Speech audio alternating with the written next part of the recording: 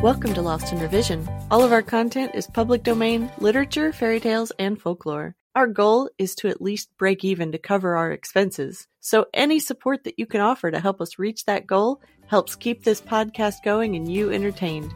All of our music is by Nathan Hubble and is used with his permission. Thanks, and enjoy the show. Chapter 10 Paul Bunyan's Pets Part 3. It was shortly after Elmer had recovered from his mishap that he one day came dragging into camp one of the strangest creatures that Paul had ever seen. This was a young, half-grown, and remarkably ugly whirling Wympus, the only one of its kind that is known ever to have been captured alive. At first, it was of a very amiable disposition, and became quite affectionate towards Paul. But as it grew a little older, it gradually began to manifest that inborn hatred towards mankind which is perhaps the strongest characteristic of this species of animal. The Wympus is a creature of no mean proportions. It stands head and shoulders above the size of a tall man, has a gorilla-shaped head, a villainous black face, and a barrel body from which project long, slender arms supporting enormous, heavy hands. Its unique method of obtaining food when hungry accounts for the fear in which it is held by all who are familiar with its habits. It will station itself upon a trail or tote road, usually just around a bend in some well-traveled path, and there it will stand upon its diminutive and pivot-like hind legs, stretch out its long arms, and begin to whirl like a top.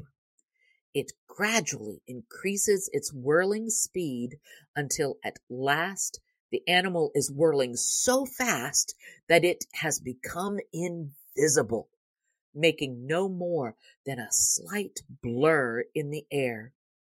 The motion produces a strange droning sound that seems to come from the trees overhead, and any creature approaching along the trail is totally unaware of the waiting danger. Where the Wympus stands and whirls, there the Wympus stands and whirls, making his queer buzzing hunger call, until finally some unlucky person walks into his unseen presence. The beast's great hands outstretched and being thrown about with such mighty whirling force, hits the newcomer with a mighty smack, and demolishes him utterly with instantaneous ease. The poor man is deposited upon the huge paws of the Wympus in the form of a varnish or jelly, and the hungry animal can lick it off at his leisure. Paul's young Wympus did not at first show any dangerous traits, and for a time he was a great favorite among all the men in camp.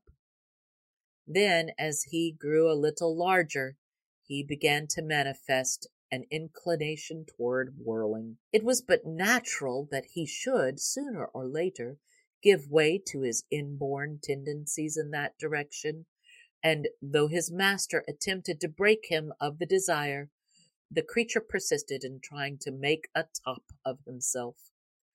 Soon he was whirling about camp with a rapidity which endangered the lives of the men, and Paul grew apprehensive as to the advisability of trying further to make a pet out of such a dangerous creature.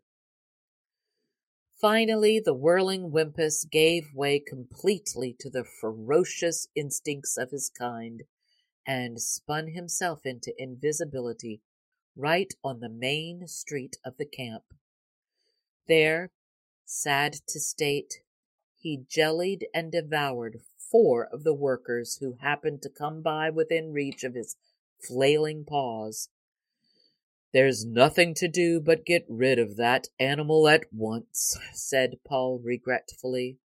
but it certainly is a pity to see all of that tremendous power being lost in whirling." "Well, Mr. Bunyan," broke in Johnny Inkslinger, the efficient and capable camp clerk, "if I may offer a suggestion, we may be able to get rid of the whirling wumpus and at the same time utilize him, creating for the camp something which it long has needed." He went on further to explain, in the greatest detail, the plan he had in mind, and so well did Paul like the idea that he started putting it to work at once. First of all, be it known, the Dakota camp was badly in need of a dependable water supply. The cooks could hardly get enough water for all their kitchen needs.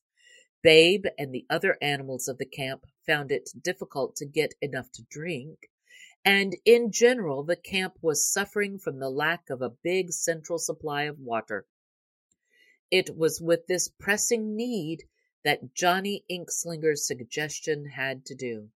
Thanks for joining us today. Check us out on Patreon. You can help us meet our small goal of breaking even and covering our expenses. Your support helps pay for all of the things that podcasting requires and helps keep this show alive and growing. If you can't afford to support us financially, go give us a good review, subscribe or follow, and share with your friends and family. Feel free to fact check us and offer suggestions to make our show better for you. You can also send us an email at lostinrevisionpodcast@gmail.com. There's a lot more waiting for us all at the end of the road.